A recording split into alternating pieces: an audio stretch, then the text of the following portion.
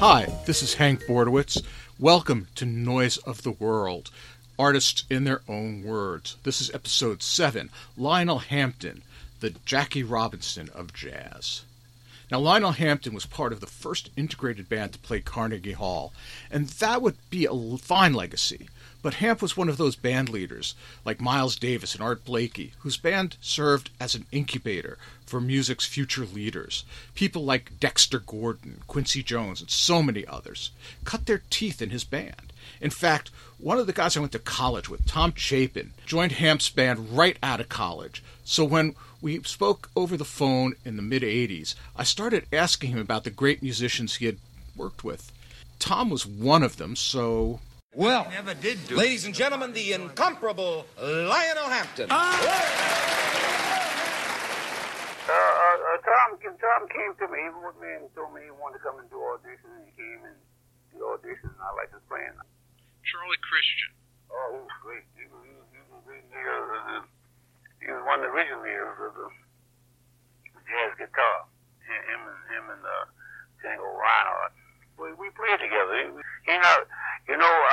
That's one thing I got to have a suit now, because all those songs, Charlie Christian and I wrote them, and the publisher, I hate to say it, who was Benny Goodman's brother, Harry Goodman, they put everybody's name on those songs and give everybody royalty but us. And I'm gonna have to have a coach element to get those, because I got a guy who knew about that at that time, and he said he'd be a witness of it. We wrote the Airmail Special, Soft Wind, all songs with Charlie Christian and I wrote it. We used to practice all the time. That's what I know about it. We used to play together all the time. Dexter Gordon. Well, I found him as a kid. When I left Benny Goodman's band, formed my own band out there in Los Angeles, California, I was looking for youngsters to be in my band, and they told me about Dexter, and Dexter came up to do an audition for me, and he came up and he had a clad wrapped up in a paper bag.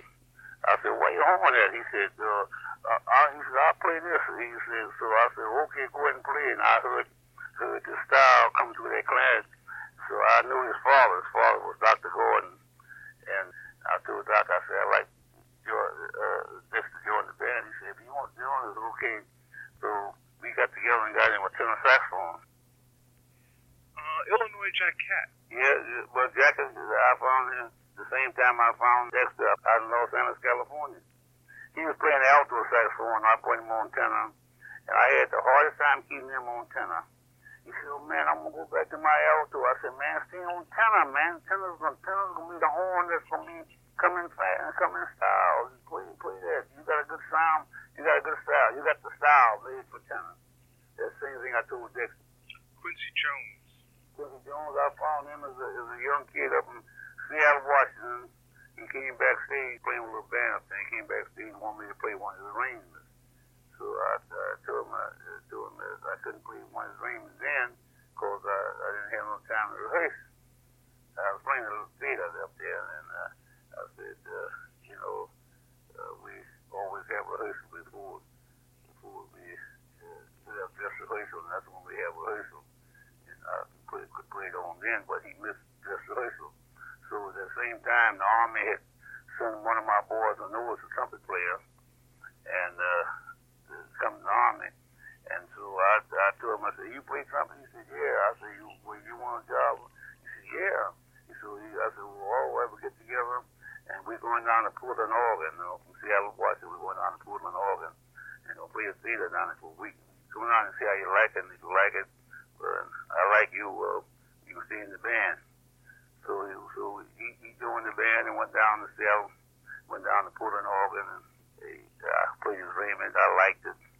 He had an arrangement, a very unique arrangement. I was asking about that arrangement. He called it the winds. He would imitate the north wind, the south wind, the west wind, and the music. It was a very unique arrangement. And he was a modern trumpet player. He was very outstanding. And I told him, I said, "Well, you left Seattle with a paper bag, and you go back in the in the Rolls Royce." Charles Mingus. Charlie Mingus, he was a kid down in Los Angeles, a hell of a bass player, but nobody wanted to play with him because he was always wanting to fight. He'd be playing and somebody wasn't playing like he wanted. He stopped putting his bass down and wanted him in the mouth, all that kind of stuff. But I told him, I said, he wanted to go back to New York. I said, well, I'll take you back. You got to promise, though, you ain't going to want to fight. And if you do, I'm going to send you back home. So he stayed all right until later on we got his, well, he made a trip with me to New York and then back again. When he came back, he was a trip to New York and then he came back to California and then he went back to New York and that's when he started freelancing on his own. But he was a hell of a bass player. I just made some records with him before he died myself. But Woody Shaw, who just died, trumpet, the baritone saxophone player, what's his name? Famous baritone saxophone player. I keep coming up with Jerry Mulligan. Yeah, Jerry Mulligan, Jerry Mulligan and myself and a hell of a drummer and a hell of a piano player. We all played together and played on these records and for me to play some Mingle songs. Some hell of a records. I'm thinking about putting them out. Dinah Washington, I found her.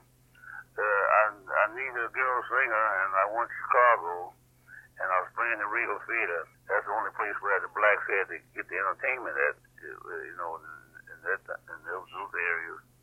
And we were playing at the Regal Theater. We're doing 4 shows a day, 2 matinees and 2 night shows. So I needed a girl singer. And Joe Glazer came out, and a friend of his named Jules Sherman that owned the Sherman Garrick Bar in Chicago. Garrick Bar is where all those sailors from Great Lakes went to. So I came out to help Lionel Hampton find a girl singer for his band. He said, I got a girl who went to the ladies' powder room, said, we can't keep her on the stand. Said, if you keep her from singing, every time the band play, and the band stand right next to the ladies' powder room, she sticks her head out the door and started singing with the band. So, but she said, you sound pretty good. She said, why don't you come down and listen? So I went down there one night after the show, because we was playing, last time we used to play a 2 weeks engagement at these black theaters, because we would do 4 shows a day, and the people started lining up at 2 o'clock, and they stayed there waiting until 12 o'clock at night. And so I went down there one night, her sing, and so I invited her to come out and sing with the on the band on the stage, and she did. And she went over big, you understand? So I said, well, gee whiz, I like your singing. I said, what's your name? She said, Ruth Jones. I said, well, I don't like that name. Can I change it just like that? She said, I don't care what you call me as long as you give me the job. I said, well, from now on your name is Dinah Washington. So the guy standing next to her, on the stage, said, oh, there goes my chance. I wanted to sing with the band too. I said, well, you can sing the next matinee. So he did sing the next show, and he sounded good, and I had him, and his name was Joe Williams. So I had Joe Williams and Dinah Washington about a year and a half. This was a boy and girl team. You know, you mentioned that Mingus was a big fighter. I heard the same thing about Fats Navarro. What Fats Navarro was cool in the band. He and I used to practice together all the time. We were in that mood. He liked to play all the time then, and I would open the books up and let him just play all he wanted to play. See, but I caught him a time when he was kind of mellowing down. You know. Okay. Wes Montgomery. Oh, Wes, he was a tremendous player. I found him and he was working. Let me see, he had some job, a bellman or something, playing guitar on the side. And I had him come and play with. I did a lot of playing around Indianapolis, and he sat and played with me. And I liked him so well that I brought him east with me, and he started making a reputation for himself. But you know, Ornette Coleman played tenor saxophone for me. I went down there on the road, and I was missing saxophone, and so for about a week, Coleman played tenor saxophone with me. I guess it worked out all right, because the band was so big, and things were happening, so I just couldn't psych them out, you know. But his sister was a singer, and she said, I got a brother, man, pretty tenor, let me go and get him. So she got him, and he played for me about a week or two. How did you come on the Vibes? Well, I tell you, when I was a kid in Chicago, I also played in a newspaper boys band, the Chicago Defender newspaper boys band. See? And before then, I was playing. My grandmother had me to go to academy because the kids were so bad around Chicago, and I went to this academy, Holy Rosary Academy, up in Collis, Wisconsin, about 90 miles north of Chicago, and they had a drumming and bugle corps up there, and fight corps, and I played drums. My teacher was a nun, Sister Petra. Well, she taught me too. She taught me all the rudiments on drums, and she learned me. And they had a little set of bells up there in the school, and I used to fool around with them, Oxford bells. And when I went back to Chicago, and I went to school there at St. Monica School, Catholic school, and down the street from it, they had a Academy of Music, and it was run by Chicago Defender newspaper. You could go in the academy, and you get lessons, you get an instrument if you peddle the papers once a week. So I applied for it,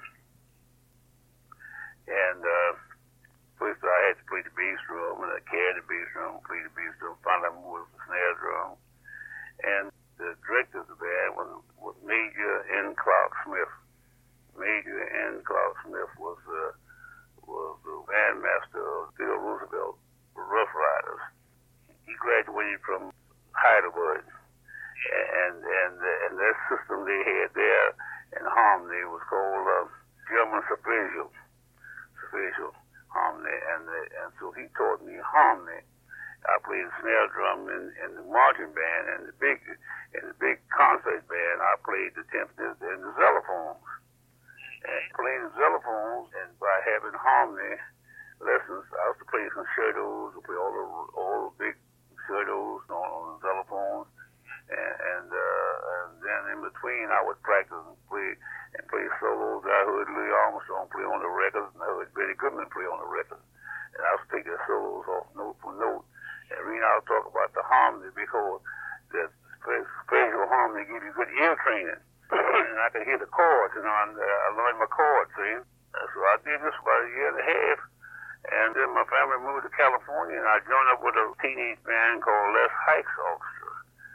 And that's the band. There was 12 youngsters. We did auditions to play at a place called Frank Sebastian's Cotton Club. And that's where all the whites came out to see the black entertainment here, the black music, all the big places. Right across the street from Harold's studio out there in Culver City. We did audition, and we got the job to play at Frank Sebastian's Cotton Club because the band he had there had been there for 8 years. We did 2 weeks. We did the last 2 weeks with the Mills Brothers, and when they was playing out there, and Frank Sebastian liked it so well, and Louis' manager came out there. He liked it so well that he kept Louis' band in New York City and brought Louis, because they contracted Louis to come out and headline the place. And they left Louis' band in New York City and just brought Louis' music out, and we backed Louis up. And Louis liked it so well, he took us to the recording studio to record with him. And when we got to the recording studio, there was a set of vibes sitting in the corner, and that time they were just playing NBC on the vibes. Bing, bing, bing, that's on that big instrument. So Louis asked me, he said, what is that instrument over there? And I told him, so Louis said these words. He said, come on, can you play it? I said, yeah. He said, well, move it out here in the middle of the floor. This is the word he said, and play some on it. And I did. I played one of his solos, note for note. I never played before, but I know it had the same keyboard that the xylophones had. So I played his solo. So Louis said, okay, that's good. Come on, play on the record. And so Hubert Blake had just sent Louis an arrangement to do his record his new song called Memories of You. And that's what I played on some other numbers in the recording session. That's the first time jazz has been played on the vibes. You've been called the Jackie Robinson of jazz. yeah. When that was the first time we had integration, you know. Could you realize that the blacks and the whites had no gathering at all, nothing common at all. The whites stayed on their side of town, the blacks stayed on their side of town. The whites had their theaters, their eating places, and their places where they together, and blacks had theirs, and the two never mixed. And this those gathering it all. And then Benny Goodman hired me and Teddy Wilson to play in his quartet, and then things started changing. You understand? And I always told Benny, this was really outstanding achievement that Benny made. I was so glad I was a part of it because it was history making. Hi, this is Hank Bordwitz, and you've been listening to Noise of the World, Artists in Their Own Words, Episode 7, Lionel Hampton, the Jackie Robinson of Jazz. Noise of the World is a production of the Bordwitz Media Works. Thanks so much for listening.